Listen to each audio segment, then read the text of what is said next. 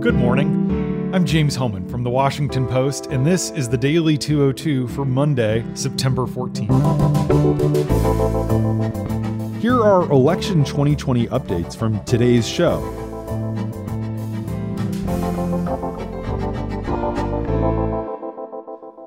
Shortly before President Trump took the stage late Sunday night in Henderson, Nevada for his first indoor rally in months, Nevada Governor Steve Sisolak blasted the president for flouting his state's coronavirus restrictions.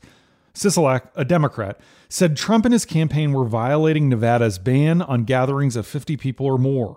He called the rally, quote, shameful, dangerous, and irresponsible.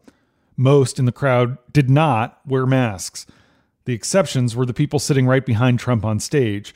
The campaign asked them to wear masks so that it would appear on television like the crowd was complying with the guidelines.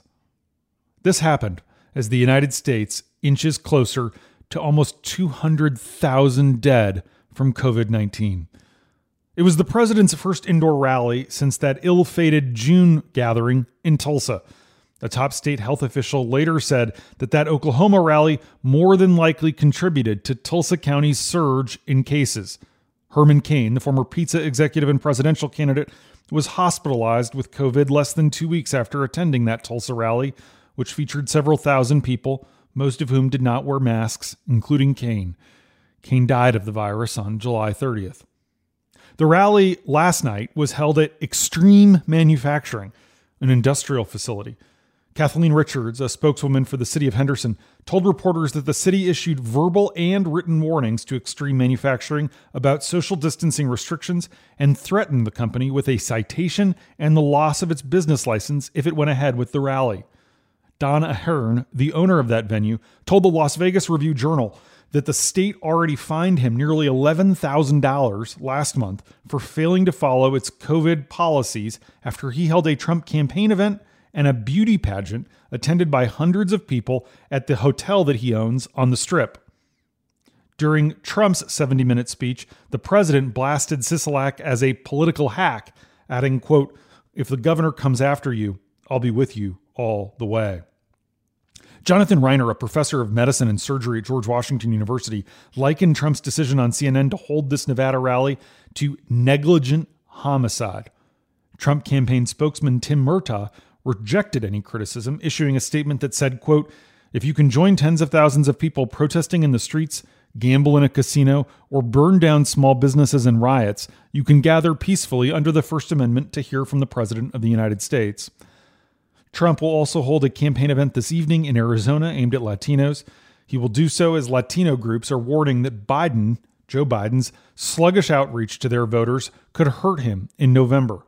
Recent polls showing Trump's inroads with Latinos have set off a fresh round of frustration and finger-pointing among Democrats, confirming problems some say have simmered for months. Many Latino activists and officials say Biden is now playing catch-up, particularly in the pivotal state of Florida, where he will campaign on Tuesday for the first time as the Democratic nominee. Sean Sullivan reports that reaching out to Latino voters will be a key focus on that visit. Biden's campaign says he'll go to Tampa and Kissimmee, two areas with large Puerto Rican populations. Adding to Biden's challenge in Florida, a must-win state for Trump, is the complexity of the Hispanic population there, where the president is quite popular among conservative Cuban Americans. And Mike Bloomberg, the former New York City mayor and billionaire, announced on Sunday that he will spend at least $100 million to help Biden in Florida between now and the election. The former Democratic presidential candidate made the decision to focus his spending on Florida last week after news reports said that Trump is considering spending as much as $100 million of his own money in the final stretch of the campaign. And another former Biden rival for the nomination, Bernie Sanders, has been privately expressing concern that Biden is running a lackluster campaign and is not paying enough attention to the progressive liberal grassroots. Sanders is urging Biden's team to intensify its focus on pocketbook issues and spend more time appealing to the left.